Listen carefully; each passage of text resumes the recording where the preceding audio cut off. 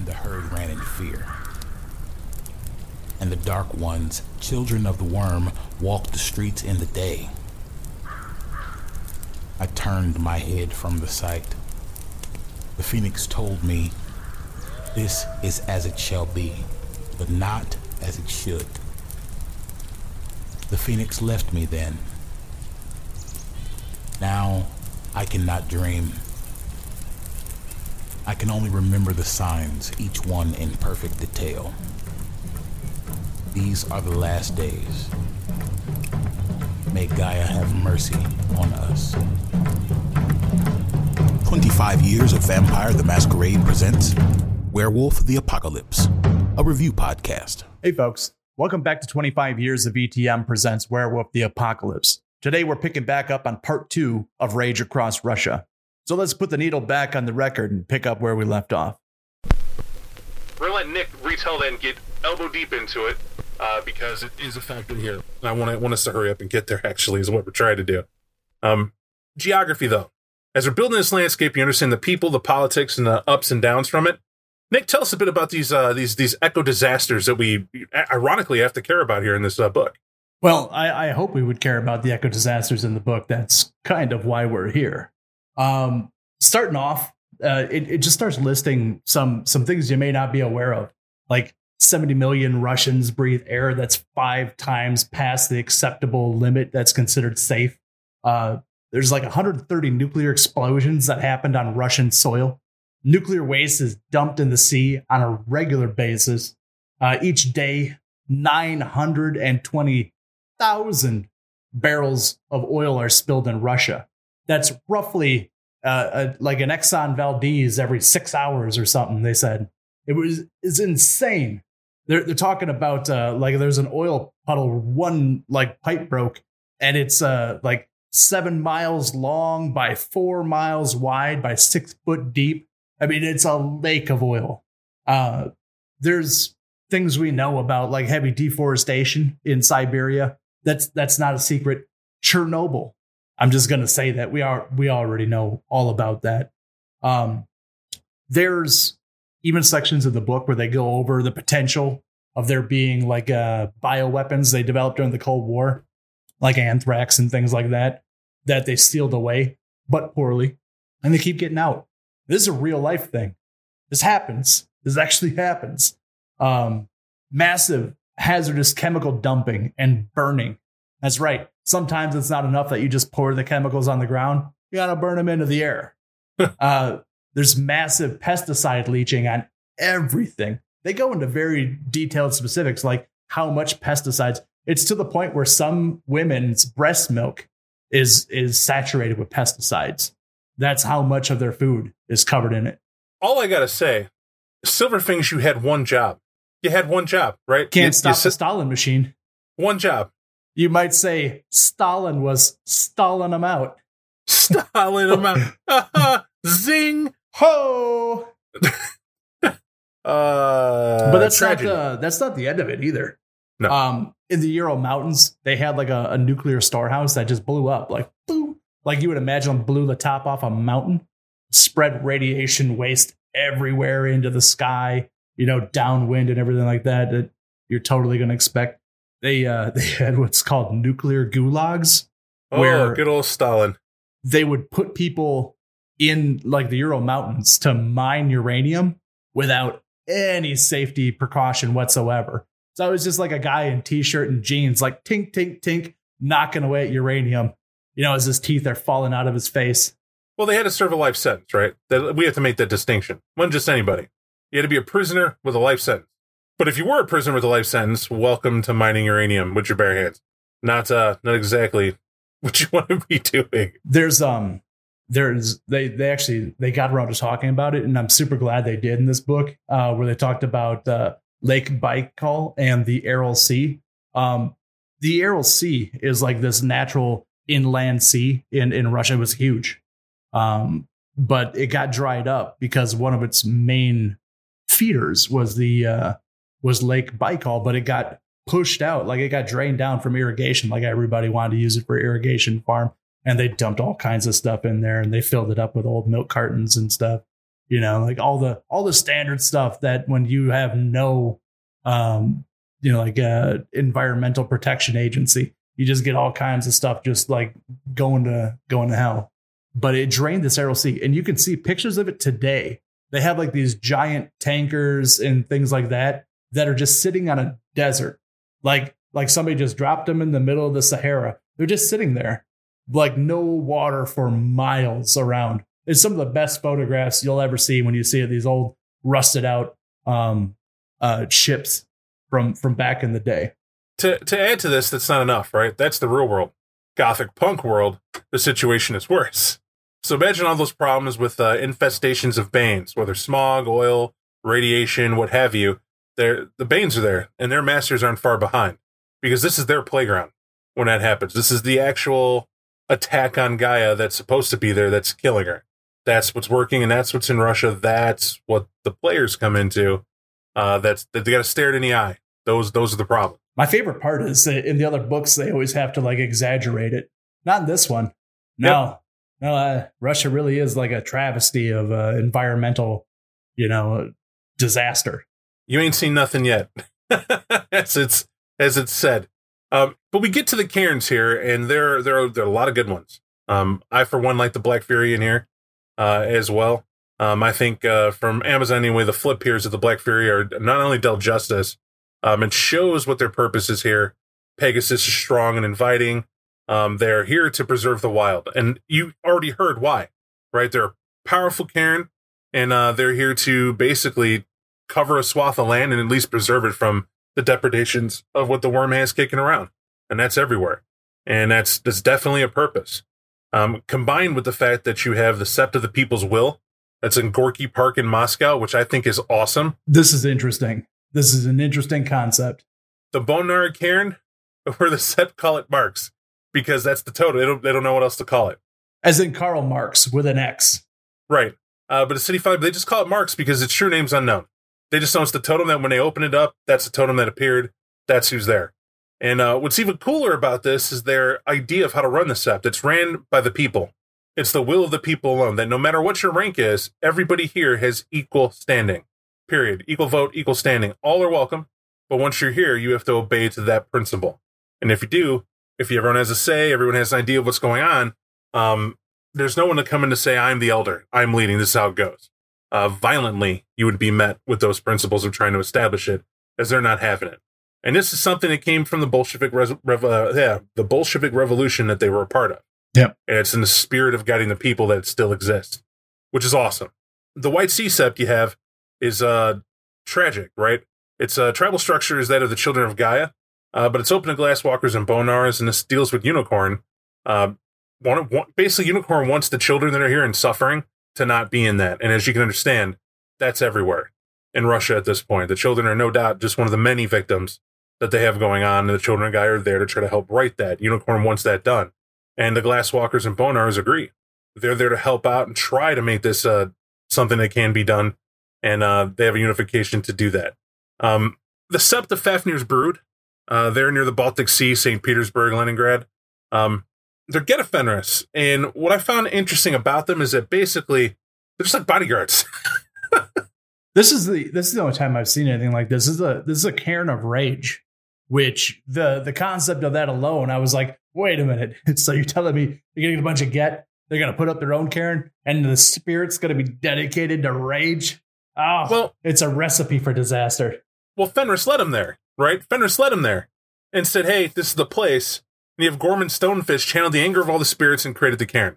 And it's a cairn of rage. And they are literally chomping at the bit, waiting to get stuff done. Like some unknown thing. Basically, they're ready to lash out in any direction there is. Like if there's a war to be had, to get her ready to do that. And they are only interested in destroying the worm. But they're hostile.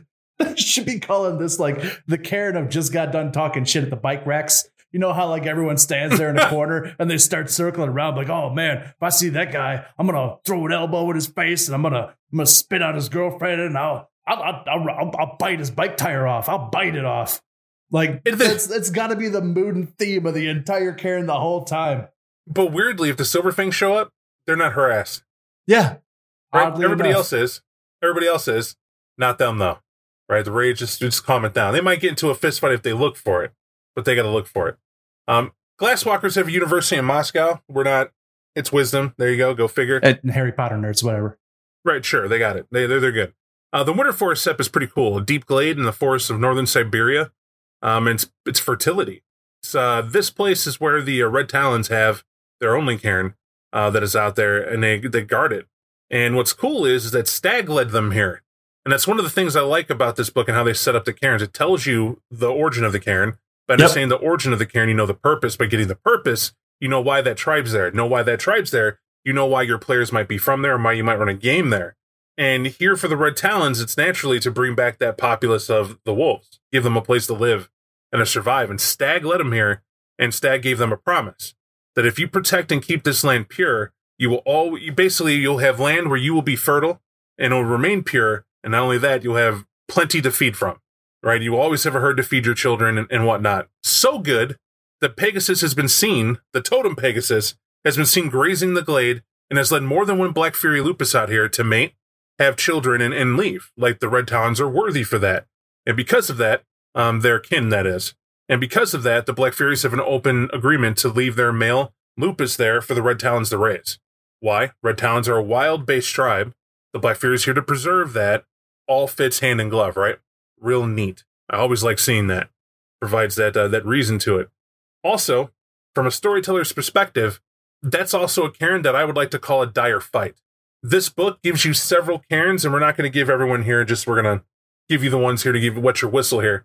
All these cairns are set up real quick and sweet, because how do you not showcase the bad guys coming through to start to destabilize or destroy these beloved cairns? Like, these are the places of Gaia. This is what the werewolves are here for. It's what your players are here to do. In the course of this stuff going on and the stories to be told here, you want them to choose the places they're going to lay it down at, where they're going to have the greatest of fighting. I think that cairn is going to be one of the most epic, right? If you think about it from this perspective, you may not say, unless you would raise the wolf, you can't play a Lupus, whatever.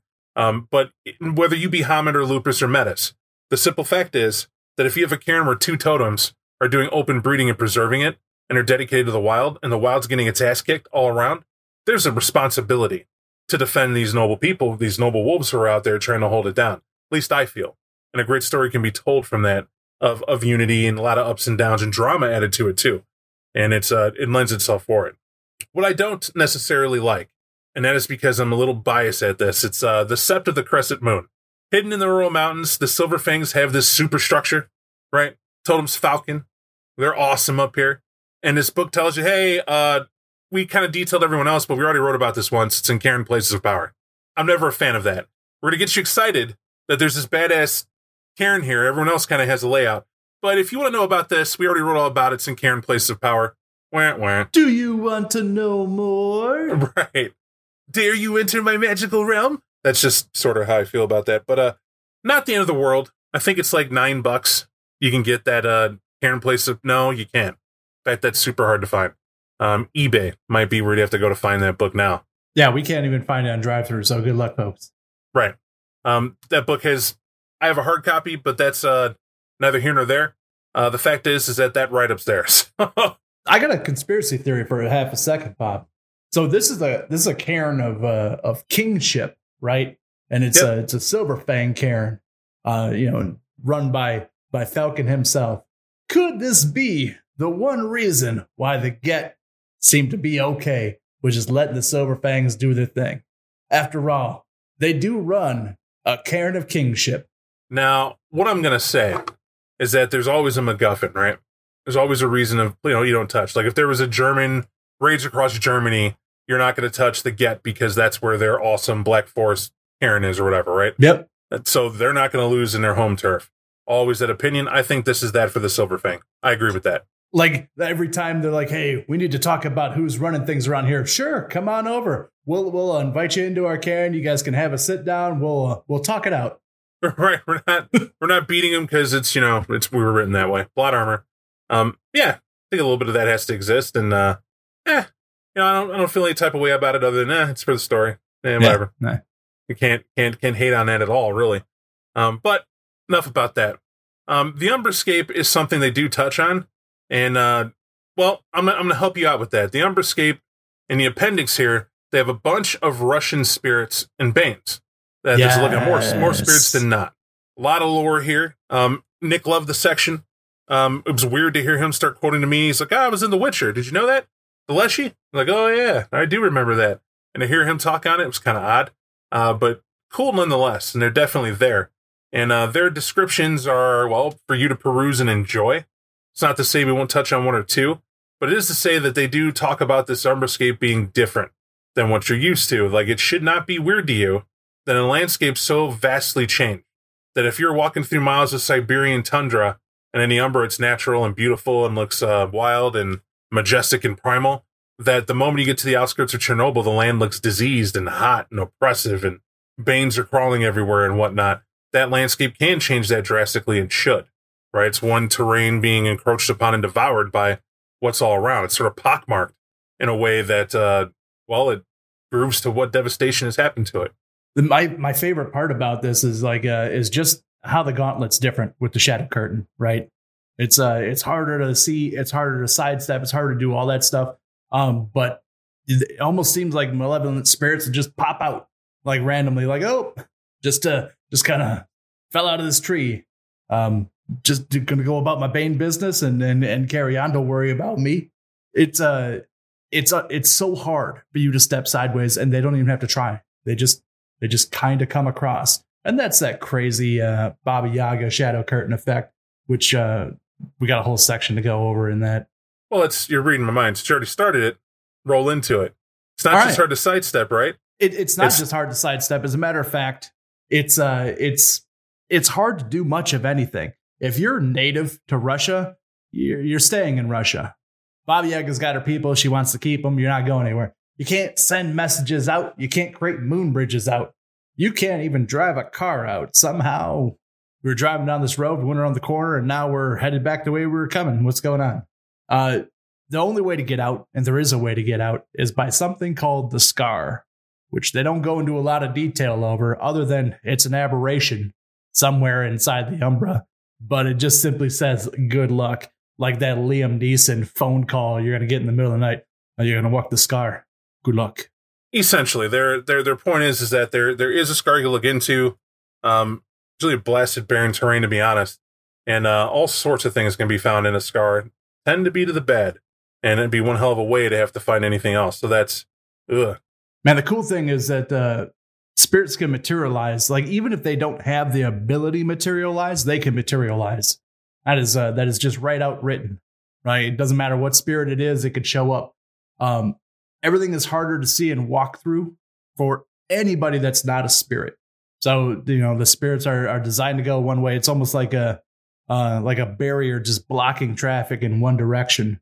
But one thing you got to keep in mind is that they talk about what the Umbra is like. It's doomy. It's gloomy. It's dreary. It's gray. Everything is just washed out and terrible. But they also talk about the amount of malevolent spirits that you'll find are huge and vast. And friendly spirits are not easy to come by. And there's one other thing that would be really a pain in the butt to deal with. Fighting in the Umbra sucks here. Because of that curtain. I mean, you get a plus. It's an added difficulty to all gifts, ability rolls, and combat rolls. Yep. Now, it's all increased by 1, but if you think about it, that throws everything off, right? If you had reductions and cool things to get that much harder, the spirits don't face these difficulties. Nope. So if you're fighting them, it's dire. They're already hard. You're there doing that. Good luck. Add it to it again, right? And that's sort of rinse repeat. If you think you can get a pocket mage, she can help you out. Well, guess what? This also prevents mages from freely using their magic willy-nilly. Yep. Right? They have no access to their Horizon Realm chantries either. It's harder for them too. Powerful magic. Why? Baba Yaga woke up, decided her enemies are still here, rose this curtain to correct it. That's the power she wields. And she's magical, people. Magical. She's magic, baby. Now, for the most part, we talked about the politics of the Guru here. We understand the Silverfangs are trying to make a head ground and whatnot. And we're not going to beat to death every Guru in this book, because ultimately, I only have a few in here that I even feel are worth mentioning because of their... Let me rephrase that. Every Guru NPC in here matters as the filler for the plot they're supporting. But as I said, your players are going to be the focus, and these are good people to have at certain cairns, which is where you're going to find them. But I have my favorites, and that's sort of the why we're on a podcast, right? we're not going to beat to death the NPCs because Baba Yaga's already doing it. And we're going to get to her too, right? That's sort of the main character there. It should be no secret that one of my favorite NPCs is Get a Fenris. And I am talking about Fang Jumper. Good old Fang Jumper. Now, Fang Jumper is awesome because he's sort of he's not the typical Get a Fenris. He's Ragabash. He's rank 1. He's all about having a good time, and he likes being amongst heroes, right? He enjoys the fact that he's among these legendary badass warriors, and he plays jokes. He has a good time. He has a blessed existence where his idea is to poke fun at everything they have going on to the detriment of themselves, right? They're very stoic, very serious, and he just wants them to laugh. And there's cool things one can do with them. Like, one of my favorite things of all time was when I ran this game and came through here, I used Fang Jumper to break up the monotony. Like going through some real humdinger of fights and everything seems hopeless and what are you going to do next? Blah, blah, blah. Fang Jumper talks to one of the players and decides to challenge them to a fight.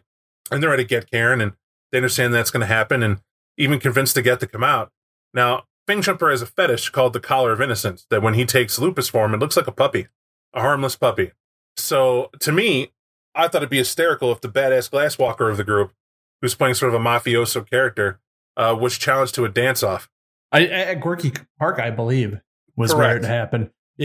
We came into the Cairn. We're like trying to find any Bonars or Glasswalkers whatsoever. So we let out a howl of introduction. What's going to happen? Somebody's going to respond, right? Up comes the pitter patter of tiny little feet as this tiny little puppy comes up, and then like issues a challenge, and we're like, what?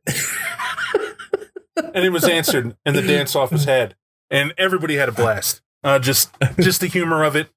Dealing with some puppy who decided that he could bust a move, and he's doing it as a puppy. He's doing it in lupus, and you had to try or admit loss.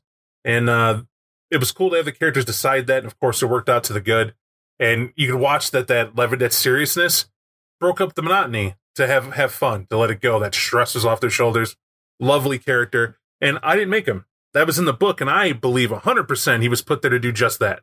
And it serves its purpose. It helps refresh the energy of the group to understand what they're here for. It's for peoples like that little guy. And the Get all stoically always yell at him. You have duties to do. You have to go do this, go do that. Yeah, sure. He barks and leaves, but was always coming back to him, returning items of use sometimes that he borrowed. Wink, wink, nudge, nudge. How about your friends? Great character for that. However, by far not the only character in this book. Nick, what's yours? That is my favorite character. Well, that'll cinch that. It's not to say there aren't good characters in here, but I will bring one up for the sake of just bringing someone else up, right? Another guy who was in here caught my attention was Terzat Flesh. It's a red Talon, and they say this guy is like the rage of Russian Guru made like into flesh form. But man, just the crazy tale of the way that this guy is supposed to be role played is just like a gnashing like psycho wolf, which is kind of the way I like to see my red talons running this. Like, the idea of a second Impergium is not so much a suggestion as are you still trying to hold us back? Probably the craziest thing about this dude is his fetish, which allows him to bite at range. It's right. Could do a lot of damage. It's nice, but it's another rank 1 character. That's another thing unique about this book is that the characters became realistic. It's like somewhere at White Wolf they hit a wall that said they can't all be legends. Yep. Right? Can we give something that you could see that, okay, you're building your werewolf sort of right where you need to. Here's something you can compare it to at rank 1. All right, still got cool stuff, and the story matters. And the background's not 13 pages long. Right? It's a paragraph. Boom. Done. And I enjoy that immensely. It teaches a right element of let's take the stress out of having fun. To that end, the politics here, so far as it goes, they don't change much. It's basically Silver Fangs are tenuously maintaining control. You have the Get a Fenris who support them. That adds to their strength. Black Fury's defending the wild. The Red Talons are trying to revitalize, as you heard already. You have Children of Gaia, Bonaras, and Glasswalkers doing what they do in the cities. There's a focus to the people and helping them and the tragedies that are there. they're also contending with vampires. But we gotta talk about the beef though, which we haven't brought up between the Children of Gaia and the Red Talons. It's important, right? So the Children of Gaia, they held the Impergium. The Red Talons held the Impergium. They got so upset at this giant war party that was sent north to hunt wolves that they decided they were going to jump back into politics. They were going to march on down to Moscow, sit down at the table, and be like, "What's going on?" The Children of Gaia said, "We got it. We took a look at everything. We're infiltrating. Nothing's going to happen. We'll keep them in check through, like kindness and mortal means. We'll influence their politicians. Everything will work out great. We have kinfolk in at the ground level." And the Red Talons just kind of, like sniffed the ground, flicked their tail and said, "All right, we'll see." And they didn't, right? Because once the nuclear bomb started going off, the Red Talons came back and said, "We don't care where you are. You leave now. Because if we smell you on the wind, you're blood on our teeth." And that's been the way of the Children of Gaia since. They fled to the farthest reaches of the land or huddled deep in the cities, trying to masquerade as glasswalkers or bonars or whoever will take them. But nobody walks out openly as a child of Gaia because the Red Talons are hunting them. And what's interesting about that is the Red Talons are hunting them as far as they won't go into the city. Right. Because that's a lot of, come on, Bob. You expect me to live in a trash pile? Right. Well, it's let's remember what the Red Talons got to be doing. They have their own care to worry about. That's why. A decision was made and they're holding them responsible for something they couldn't have predicted. And that's, to me, an interesting thing to grind. I did forget about that, though. It's a good call out. And definitely a stressor for what goes on in that. But this does remind me to mention the Sibarak as well. Sibarak are a hybrid bloodline of Silverfangs and Wendigo. They're descended from the Silverfangs who saw folly in trying to maintain the purity of their bloodline and bred instead with the Wendigo's flock. What they had here was a beautiful pairing, in my opinion. So we fixed it. That's what happened. That's it. All right. Right. That's exactly what happened. Because the Sibarak get their own tract of land out in Siberia in the middle of nowhere, where nobody wants to be, where it's the coldest. And they have their own totem, the unique totem, that guides them out there and takes care of them. And all they got to do is defend that area and keep it pure.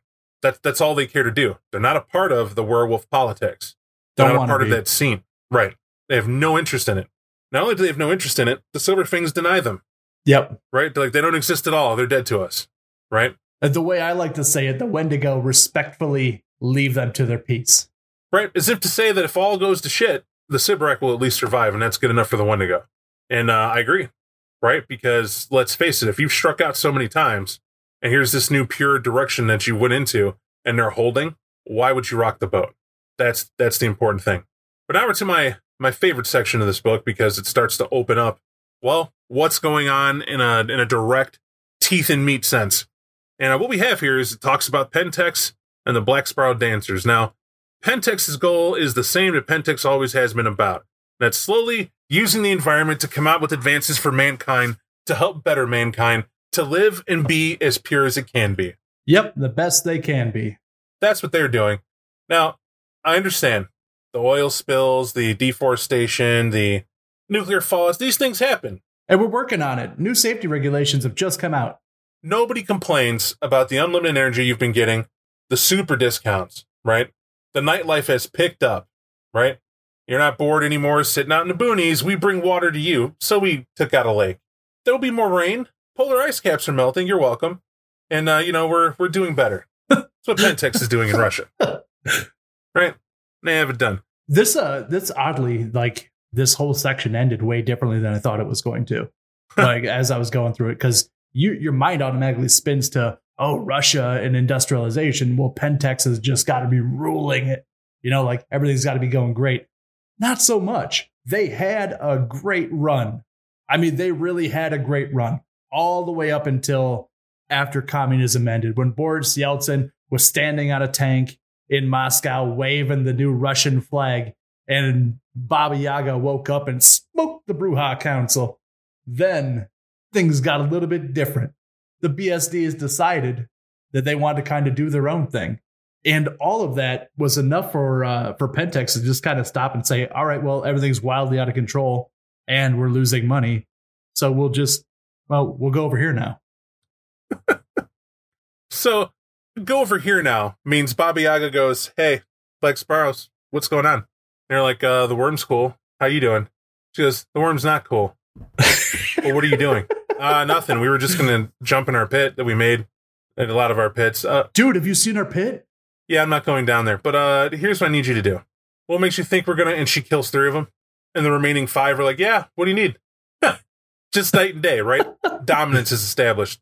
And she needs them to do things for her, like, serve in her army. And, round up those wolves who won't agree with her. And if you don't agree with her, well, you're going to get killed. Do they get anything cool out of it? Yeah, they get to live. Until she's done with them. Right? Things are not good for BSDs either. It's, or one can argue, in their insane way of being, this is expected. Right? The Black Sparrow dancers are always playing henchmen to some nefarious force that comes from the worm. Because people keep having this misconception that the worm has massive meetings in Malpheus and they decide who's going to be part of what great organization. Yep. Everybody puts in their vote. And they fail to realize that, no, we'll get to the Book of the Worm, but no, none of them get along in that capacity at all. That's the point. Serves as much as a focal point of chaos as it does that of a destructive corruption. But when you think about the dancers here, there is one thing that keeps the dancers happy with Baba Yaga. And here's the agreement. They said, whatever reason, they heard about the Mir space station. And when they heard about the Mir space station, they said, hey, we're the BSDs. Could you help us get up there? She said, sure, for whatever reason.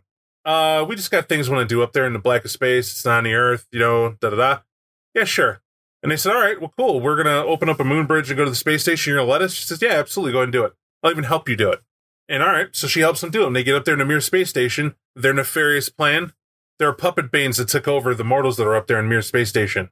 And they control it so the BSDs can sneak up there and do these Malphian rites, these blasphemous rites that are more powerful, way more powerful in the black of space because they're not on Earth. Turgid, terrible rites. Right. So Gaia has nothing to do with it. So, or as I like to say it, long story short, she gave him a place of worship that can't be touched by Guru. Yep. Easily. No one can come mess with it? Yeah, you can go do your weirdo things up there, no problem. Just not down here. It's not like they don't have good places. It's not like there's not fine pits down here in Russia. Well, give me one. What sort of pit do they got going on? My favorite is the Hive of the Glowing Sea. Now, this is a fun place. It's a pit where our friend Kraken has come along. Kraken for you Nordics, and they fell down in the ocean where there was a nuclear submarine. Just kind of had like a little poppy hole in the engine, and the green Uzi came out. That wasn't enough. They also dumped 2 more nuclear reactors in the same spot, just off the coast of this island. And like you do.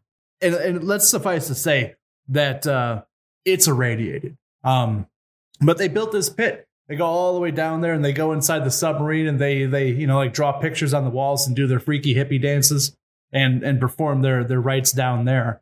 Also, what I think is a very unique and interesting pit.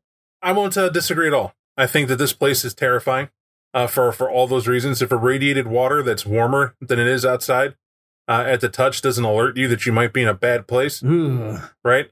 How about the fact that if you sidestep, it's a Kraken? Yep.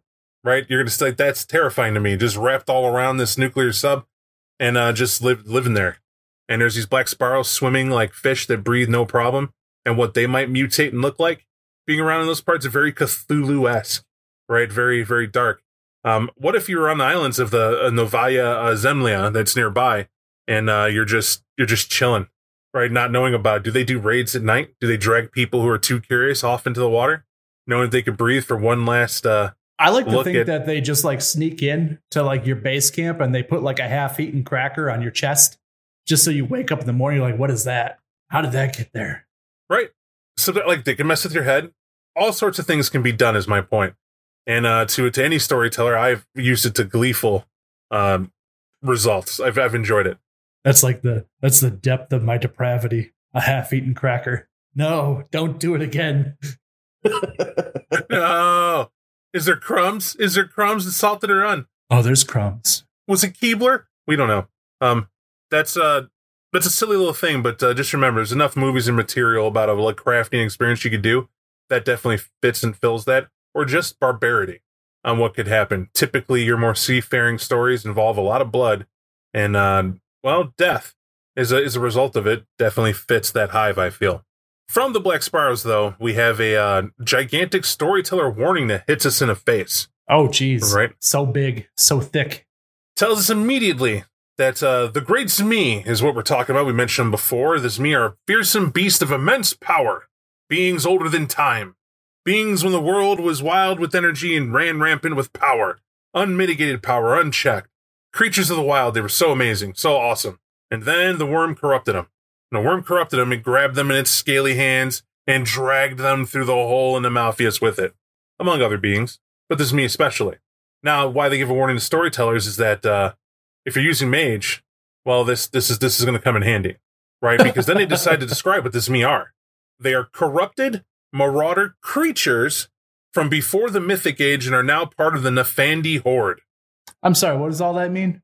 Well, what a marauder is, we won't get into. Suffice it to say, in this book, it doesn't tell you anything about them. We won't drag down that hole too much. Suffice to say, they're immune to paradox. Marauders are immune to it. It's that simple. Wow. So these Zmi don't suffer paradox for using real magic. Okay. And they're now part of the Nefandi Horde. The Nefandi are basically your demonic villain, your Mephistophean villain, your whatever you want to call it. They serve the other powers, much like the Bali. In fact, a lot like the Bali. Or vice versa, depending on what side of the fence you're standing on. Right. Or, for that matter, that Black Spiral that doesn't dance to anybody else's tune, not even the worms. You know, he wants to serve something else. Could. Have fun. But the point is, they're that. And the Nefandi Horde is immense. They have books for it. You can check those out if you want to. But the Zmi are part of that Horde now. However, they can stay on Gaia longer than any other draconic being. And they mention another one, the Ichthazai in Mage. And this is because the nature of Baba Yaga's summoning long ago, which made them these marauder entities, thus immune to paradox. However, they still need to devour quintessence or spiritual energy, like Gnosis. And they get it from Guru Cairns. That's right. Oh, of course. These Zmi attack and devour these Guru Cairns for the energy that they have invested in it, that they need to sustain themselves. That's simple. However, nonetheless, the Guru do act against them. In fact, here's where that story kind of gets interjected and Nick started telling. If you'd like to finish it now, Nick. You were talking about the Bogatyr. Yes. So there are dragons. These are dragons. They are dragons designed to fight an antediluvian. Well, not designed, but, they were pulled out to fight an antediluvian by our friend Baba Yaga. But they came out. They fought the antediluvian. They didn't quite win. And nobody really knows exactly what happened there because everyone who was a part of that fight keeps very tight-lipped on it. But suffice to say, when the fight was over, they kind of ran back off to Russia. And Epsimiliard is, well, nobody knows quite where he is unless you ask one particular dragon. But wait, they're called the Bogatyr. Bob, is there any relation between these Bogatyr and the ones that served the Tzimisce Antediluvian? Tzimisce Clan Book Revised talks about that the Tzimisce attending him, they're the Bogatyri. And the Bogatyri were these legendary Russian heroes that accomplished great things, great feats they were known for, that helped them out. Possibly. This would explain where they went. Quite possibly. Why would they be able to do that? Let's understand this. Over here, they fought dragons long ago. The entity that is the Tzimisce Antediluvian would have no difficulty coming over and enslaving these guys. For the same reason why these Zmi do not have the power to kill Epsimilard. For the same reason it took all that it did to weaken and quote-unquote destroy the Ravno Antediluvian. They're like gods. The Antediluvians are vampire. Understand that power scale, right? They're talking about. So yes, if power corrupts, you be a mage in a mythical time and your power is waning. Yes, you stop these dragons and it's over. Now you have this entity coming by who you probably tried to oppose, and it found it amusing, and it carried the fight, and it enjoyed the fight. And you wonder how the Tzimisce was able to go over and deal with that which sleeps in the mountains and allegedly taught him the Amaranth and all that other stuff. I can't remember his name for the first time. Kapala. He deals with Kapala. How did he deal with Kapala? How did he have the power to deal with Kapala? Where did the knowledge come from? Well, it makes sense if you read this book, right? Just to me, it fills in the gaps. So these Bogatyri are mage heroes, knights, get corrupted by Tzimisce, He's able to deal with Kapala through their knowledge. They're enslaved. They serve him unto their death, or their usage, or what they ever it ends up happening to them, right? It's all according to legend, and that's the fun thing. But that legend is a very chilling one, if you ask me. That no matter what you become, no matter what you intended to do, the World of Darkness is a different way to go about it. They did not die the heroic deaths you would expect them to have died. And that they just disappear. Or did they? Just leave that for you to decide. Yeah, it never really goes into the details. And the Silverfangs, of course, claim that they are the Bogatyr. Makes it interesting. Because here the Bogatyr is a title for heroes of old. Could be all the above, could be few, could be not. There you go. And the Silverfangs at this point, remember we said they're batshit crazy? Still are. That doesn't change, right? Now, who are the Greats mean? Why were they brought out? Well, here's where we kind of got to talk about Baba Yaga, right? And I'm going to try to get the story straight. Baba Yaga is this super priestess. She's mortal, she's beautiful, she's in tune with nature. Gaia loves her. Everything loves her, right? That's nature. Yep. And there. And she's in the wild doing her thing, and along comes Abyssmalard. And Abyssmalard sees her, and he has to have her, right? That's his thing. Well, what's he do? Well, like all the Antediluvians do, apparently if they see something they want, they go and take it. That's the long and short of it. However, this conflict was not so open and shut. Things happened. First and foremost, she fought him off with all that she had. She brings nature to bear. She brings every possible power, but it didn't seem to slow him or what have you. Still taunting her, still coming. She pulled like that old school witch stuff out, right? Like stuff from like times beyond times, like stuff you only hear about like coming from some Lilith stuff. It's hard to say just what sort of magic she brought, but they call it the mightiest of magic. That's it, and it makes sense, right? The winds protected her, the rocks protected her, trees ripped from their roots to attack him, and it just couldn't stop him, right? He just smiled. However, when she reached back far enough and decided she was bringing out the Zmi, right? She screamed out for them, and it's like it's destructive forces she called upon, and these dragons were birthed into the world to now attack this antediluvian. That shook him a bit, right? That wasn't so easy to deal with, but he was dealing with it nonetheless. That's the scary part about this. They even go so far as to say she knew what would happen at the end of this, right? He basically tricked them and sent them scattering, is what he did with the Zmi. Yep. Right, confused, tricked them, and sent them off, and they're gone. And Baba Yaga just wept. She was defeated. She knew that he would make her a slave and that she'd be a thrall to him completely. And she couldn't bear it. And why would she bear it? Right? That's the thing I highlight here. Faced with eternal slavery, when you were at one and harmonious with the force of all creation, it's all on the line. So what did she do? She reaches back again, and she calls forth something called the Koshe, the talon of the worm, otherwise known as the finger that points. The finger that points. I love that. Right? Now, it's very direct, right? Just that's what it is. Now, why it's interesting here is that the Koshe stepped forward to the battle of the old one, and Baba Yaga took off. Like, when this showed up, she left. What is Koshe, though?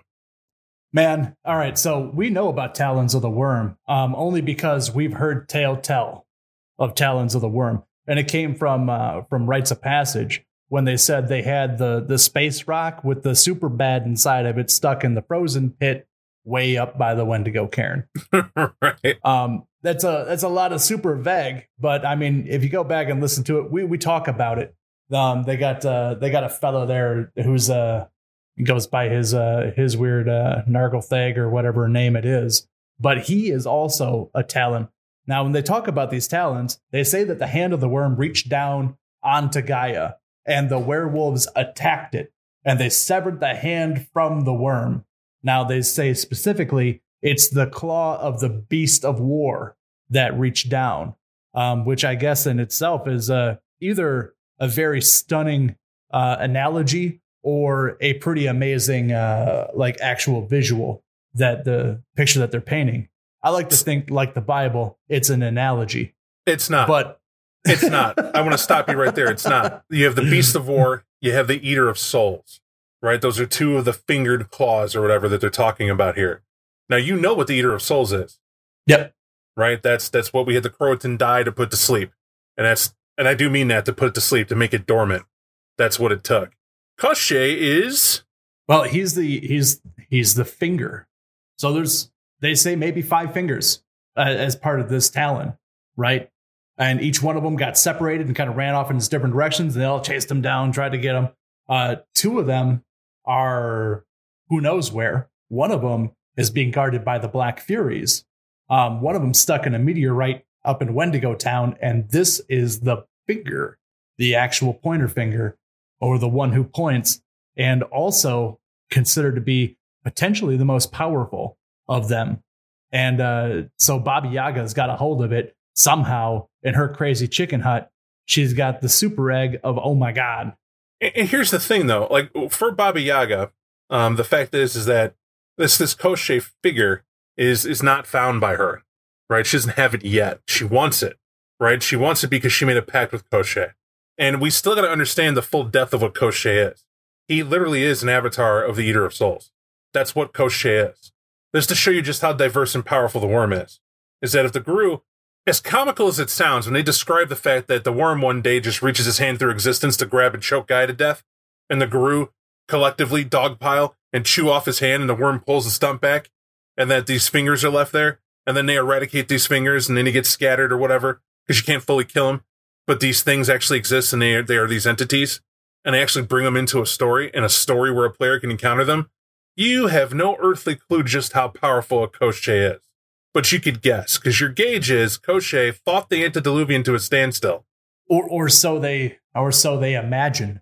Like, right? They go into some conspiracy theories later on in the book as to possibly how that fight ended. But the only thing they know for sure is that Koschei walked away. What they fear is that there was an agreement made between Abyssmalard and Koschei. He's getting into it.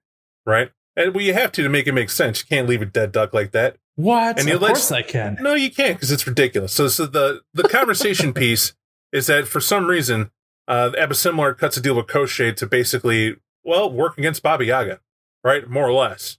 Like, we'll be back to address this later sort of thing. But I'll leave you be, you do this for me. One hand washes the other. Why? Koschei wasn't at full power when he was brought out. Wasn't fully awake. Abyssmalard was weakened from the Zmi and everything else. And fighting her, who's no slouch. I mean, she's bound to the land itself. That's the power of her. Baba Yaga has some strong character in her, and I think is an excellent character for a villain.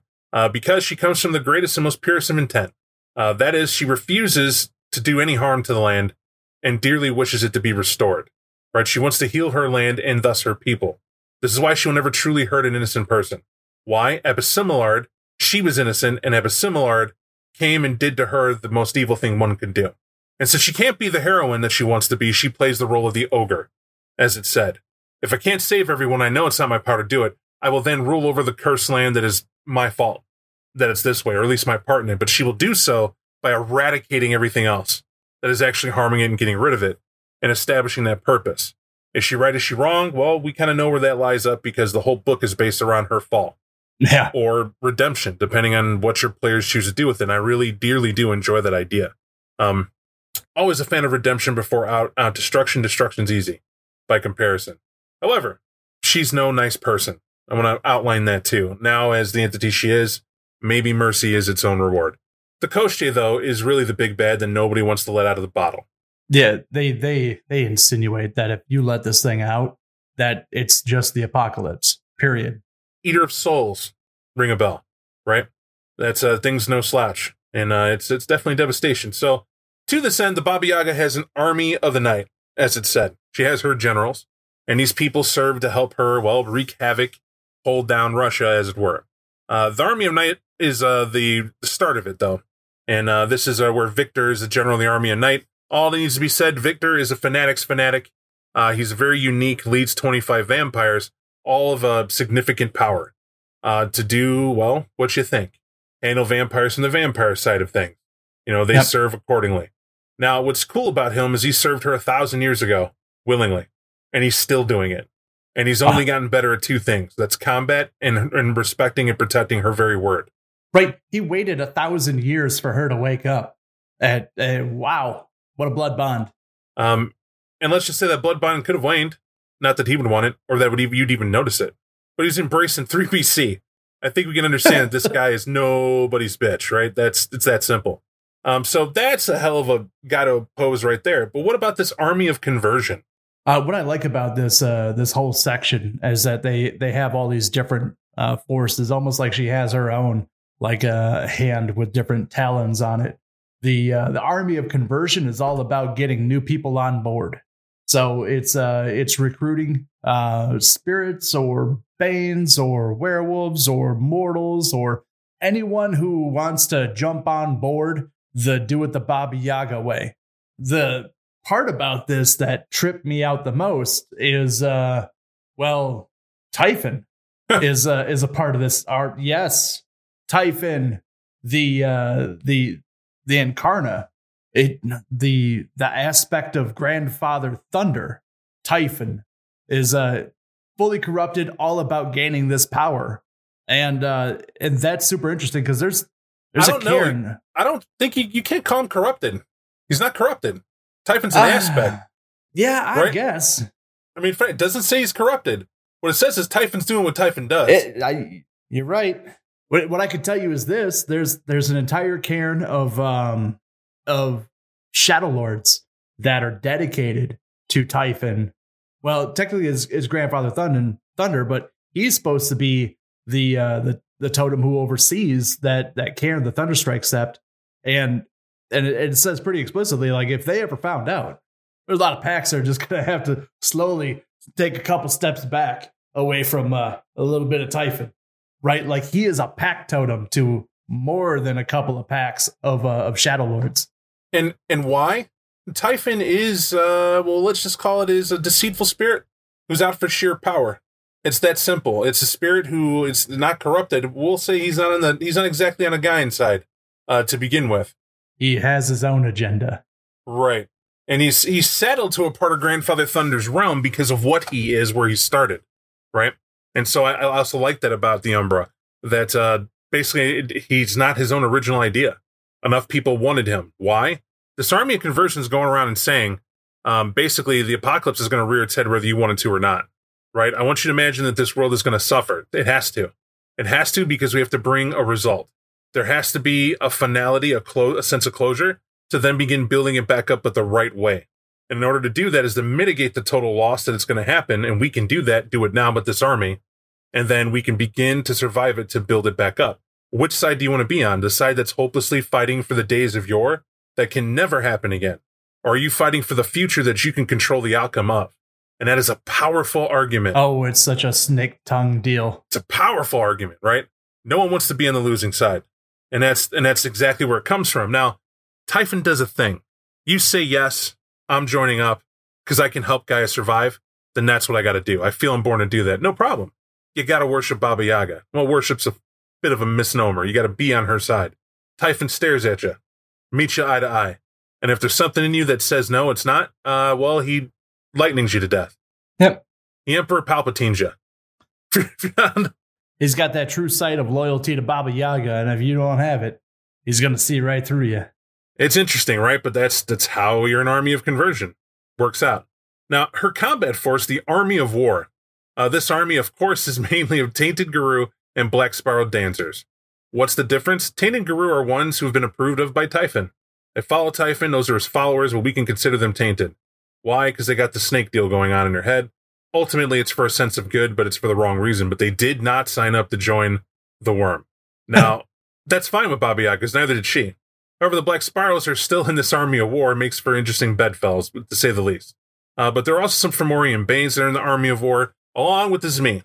And they're responsible for draining the cairn. So basically, this army goes out, starts whooping ass, starts fighting those defenders of the cairn. Zmi come in to play snatch them all, eat what they can, and move on. And we get how that works. Now, there's an interesting character in the Army of War, which is someone, Snapset Shadow, I believe is the name. Yep. Who, at the time of Fomori, used to lead this army. Long story short, the Fomori decided that she was going to disobey Baba Yaga and fight this fight her way. Snapset Shadow's Spac ends up dead because of it. In front of Baba Yaga, Snapset Shadows leaps and kills this Fomori, rips it apart, but then is horrified to come out of its frenzy to see that it had struck Baba Yaga. And horrified, not just out of fear, but utterly hit her mom, is the way to describe it. I couldn't believe she did it. But Baba Yaga smiles, was completely unharmed, and promoted her to lead the Army of War. That promotion boosts the Black Spirals up. They get they give you numbers, right? 31 Black Spirals, Renegade First Teams, Ron and Garou. You get it all thrown in here. And even points out how occasionally Soviet military units are dominated into aiding missions. right? And that's important because if you think it's just a bunch of supernaturals running around, no, they're launching missiles. They're bringing real military force to bear as they need to. Now, rolling past Army of Despair, we talked about it. That's the Zemi draining cairns, looking for Koshei's egg. That's their point. But they also have this Army of the Arcane, Nick. What do we got here? Okay, so this is where it gets super sweet. The the thing about Baba Yaga is when she woke up, she decided that she wanted to create the Shadow Curtain, but she didn't quite have the means to do it herself. So she performed a couple of miracles, is what it says, to trick these choristers, celestial choristers, is what we're talking about, into drinking some blood that maybe fell from like Mary's statue or whatever it was. But eventually, 3 drinks later, she bound an entire chantry of choristers to her and devoted them directly to creating this shadow curtain through the use of their magic. That's what this Army of the Arcane is. It's these people. There's no other way to put it. This is the source of her curtain, of what she has, of what sustains it. This is also the people she corrupted and tricked. This Joseph Xantovich is the leader of the Army of the Arcane, a celestial chorister that actually summons Bezriel, the demon, the blood angel, to become the general of the Army of the Void. Now, if that sounds ominous, it should, because it said demon, and that's never a good thing. But to let you know how she does this, she tricked him to saying anything they do is only to aid her in saving Russia and what they have going on, sort of the deal she's convinced them to do. And basically anything they do only aids her, so that's why some of the demon made sense, right? Now, when it's thrown in, they have a backup plan, and that is they agree with Baba Yaga. Excuse me. They agree with Baba Yaga to bring dynamism back, which is break down static reality and allow this force of pursuit. So almost a philosophy to them, which really is a way of casting their magics and bring back the days of yore. Baba Yaga is all about this alleged power they can do and gain, and so that's where that union comes in. Now, the danger of this is that when you look at the Army of the Void, right, it consists of the darkest and most foreign of spirits, all under the command of this demon. They're tasked to capture spirits and suck their energy from them, all for Baba Yaga to consume in her thaumaturgy rites or feed to her Zmi. So the most powerful of rites she's able to do, this is the source of that battery of spiritual energy. Not only that, the Zmi need energy constantly, hence why they go at cairns and whatnot and do this. And by the way, if you're wondering why we can't spot the Zmi in Russia and you haven't heard about them flying around wrecking stuff, they're in hiding. They're not all out and up and running, number one. Number two, even if they were, they want to remain hidden. They don't want the Gru to know that they're up and around until it's too late for the cairn. Go isolate, wipe out, right? Don't let them. Yep. Why would you want them stronger to face you? And that's sort of the Cold War aspect of what's going on with them. But to finish Bezriel, why he's bad is because he's a demon, and he's a demon of utter torture. He exists to bring fear and to strip you of your sense of safety and to let you know that he is the most beautiful man in creation, and he knows it. And he smiles his sweetest when he takes your life after an endless bout of torment that he inflicts upon you, because it saps the most energy from you and beautiful, beautiful slivers of agony. It sounds like Pinhead, if I'm honest. You wouldn't want to be under this guy's tender graces, as it were. I'll agree with you that Pinhead's pretty hot, but I'm not sure if his torture is exactly the same method. No, he's got those chains. It seems like Bezriel's got a whole kit of more than just that, right? And Bezriel does a whole bunch of things.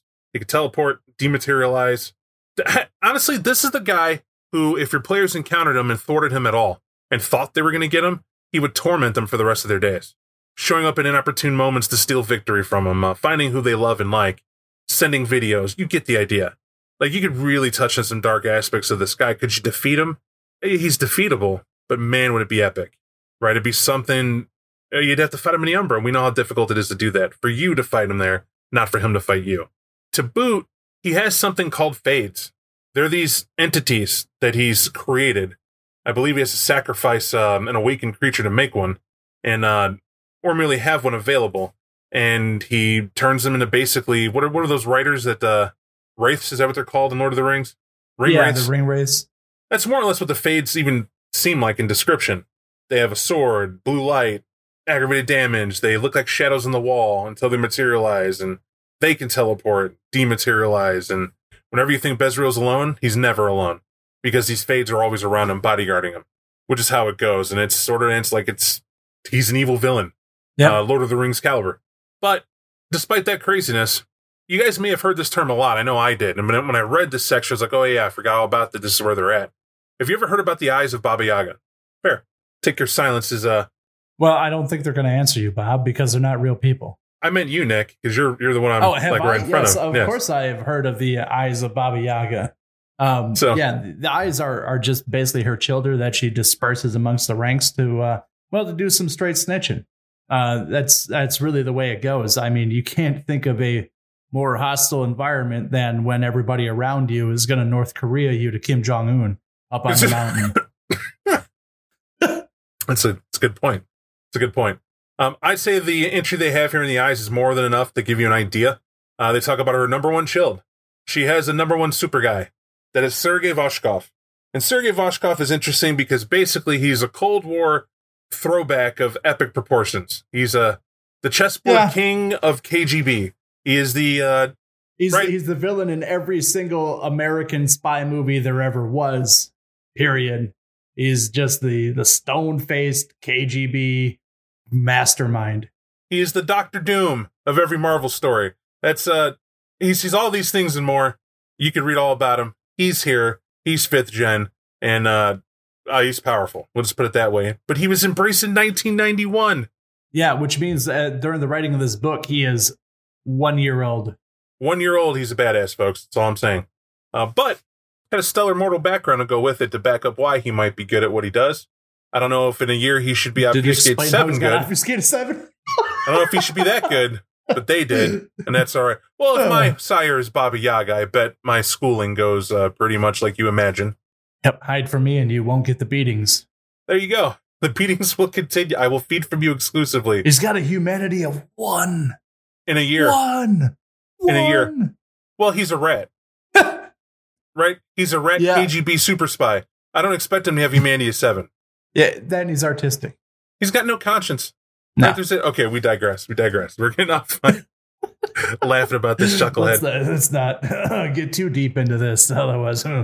So we talked about the Koshte, and yes, it's nasty. It does what it does. There's a whole process here, which basically, if it gets free, you know what it's going to do. But last but not least, we mentioned Durga Sin. Durga Sin is Ravno, and we're done. Yep. Going on, so that's that. I'll be honest, Durga Sin's supposed to be the opposition to her, to Baba Yaga, and she's in here to do just that. They do some stuff with her in opposition to use her in the story a bit of what she tries to do and resist and what Baba Yaga has done and whatnot in the course of what's going on. She serves to be that sort of plot device for it if you want, or not to. Really kind of up to you. This does relate to some events in the Transylvania Chronicles Lode to a little bit, as she's thrown in there as well. But I'll leave it up to you. Durga Sin is there, and she's sworn to destroy Baba Yaga, swore to destroy Durga Sin and her people. So there is a reason. She's earned the wrath of Baba Yaga, and maybe Durga Sin's scrambling to answer that challenge and hopefully finds a way. Leave it up to you for how much you want to use her or not. I feel there's already a ton of info before you get to her. But she's there for your perusal, and you be the judge. Last but not least, they do get into, obviously, the plots that you could use in this book, the seeds for how to get things going. But they address them overall in some points, right? You got vanishings of certain werewolves. You got drainings that are going on of certain cairns. And these all serve as a mystery to begin pulling in the players. This sort of is going over the fact that the curtain just came up and the players exist sort of in a realm of chaos, and they haven't quite answered what's going on. There's two sides of the fence. You could be the guru from the outside who've lost contact with those in Russia, sent to investigate. Welcome to Rage Across Russia. The other one is that you're already in here trying to send help, find help, discover this madness that's going on. You can build what you want, is what it comes down to. And keep in mind, they put a lot of hard dates in here of when things happened, but I think that's completely avoiding the point of the book. The point of the book is that this is what's hot now. Don't be like, oh yeah, well, Baba Yaga woke up in 1991. How about she woke up last year? We'll just say she woke up last year and got things in motion. Right. Smart call out too. Like, don't discount it because you need the urge of a timeline. Use the material for how the material is rolled out to you, and adjust the taste. Right, spice your own soup. Yeah. But with that, that does bring us to a close of Rage Across Russia. I love the book. I think the book is a great campaign. I would say I do like it more than the Amazon book, but that's because I'm a fan of the vampiric elements added in and the stories that come from it. And so there's epic canon plot that people can be a part of and witness and experience that I don't think requires them to be the center of the story, but they still could thwart it with what they choose to do.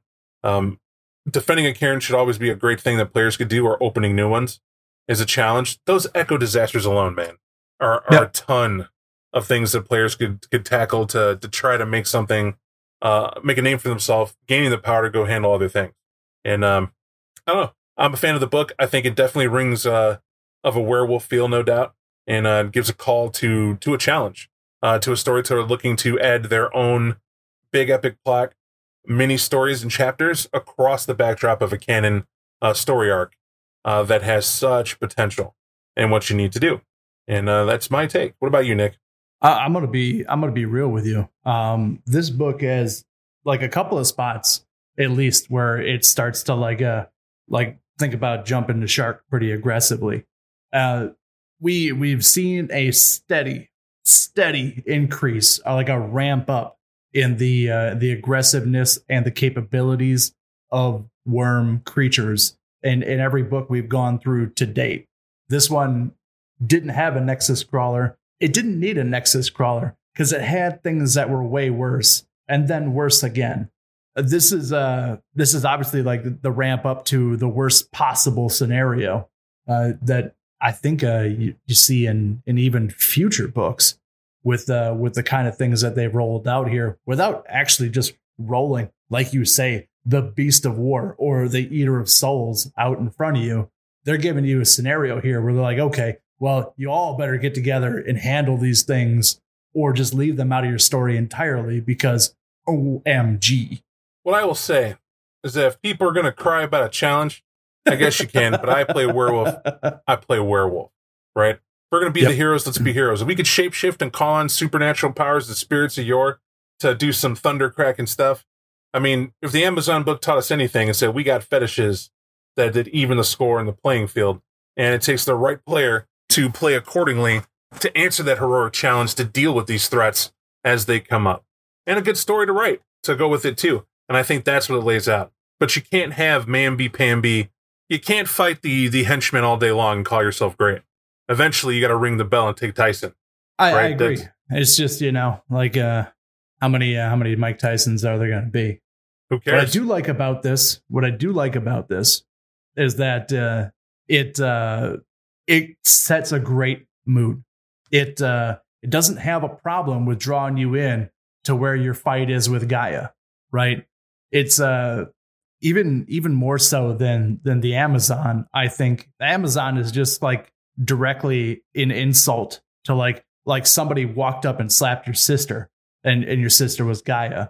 This is like beaten and abused and drugged through the dirt, hooked on meth, chained to the radiator, like the worst thing ever they could do to Gaia, and has just been through hell. That's the situation you're coming through. Not in a war that people are fighting or losing. It's in a war that you've pretty much already lost. But are you going to strap on your boots? Are you going to pull your buck knife out of your shoe and start moving forward?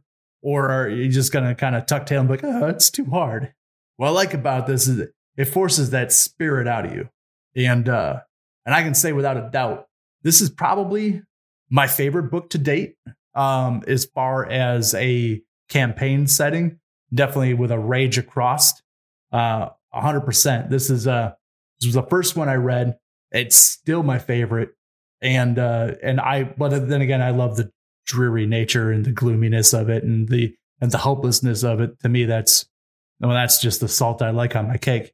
So, but even if salt you like in your cake, can you imagine someone saying, okay, you're in the mountains of Utah, you're at a cairn, it's nice and safe, and yet again, someone has ruined the grocery store. And who's ruined the grocery store? It seems that there's 3 Bonars who went through the first chains that were forgotten about they just raid it. They're just abusing their power. They don't want to deal with it. And that's the biggest threat that the players have to face in the cairn. Oh, what a plot that is. Go and convince them they should not do that. Bring them back and make them do community service. I bet that's I'll be honest with you. I battled a tougher fart in a car during a long drive. right. That's your choice. Or you could be epically doing what needs to be done, right? How do you want your name to be remembered, as they say? Even if I die in a Rage Across the Russia campaign, I know my tribe knew who existed and who died in their name. And you should die. You really should. Because I'll be honest with you, the amount of times where you actually accomplish the goals laid out in this book should be so minuscule they are unforgettable. But you achieve them. Hopefully you do. And with a little planning, a little luck, or maybe just a great tale, that's what happens. Yep. But thanks, folks, for listening. We know that this is going to be the end-all, be-all. We didn't tell you it was going to be a two-parter, but it is. Definitely a two-parter. It's over 2 hours. This current run-through. And hopefully there's some magic done with that, but my bad. We didn't exactly plan on that. Kind of rolling and jumping through it. That said, thanks for listening, and we'll talk to you next time. Thank you for listening to our 25 Years of Vampire the Masquerade podcast. If you liked what you heard, please reach out and let us know on Twitter at 25 Years of VTM, at our email, info@25yearsvtm.com, on Facebook at www.facebook.com/25yearsvtm, or on our website, www.25yearsvtm.com. If you would like to support us, we can be found at patreon.com/25 Years of Vampire the Masquerade.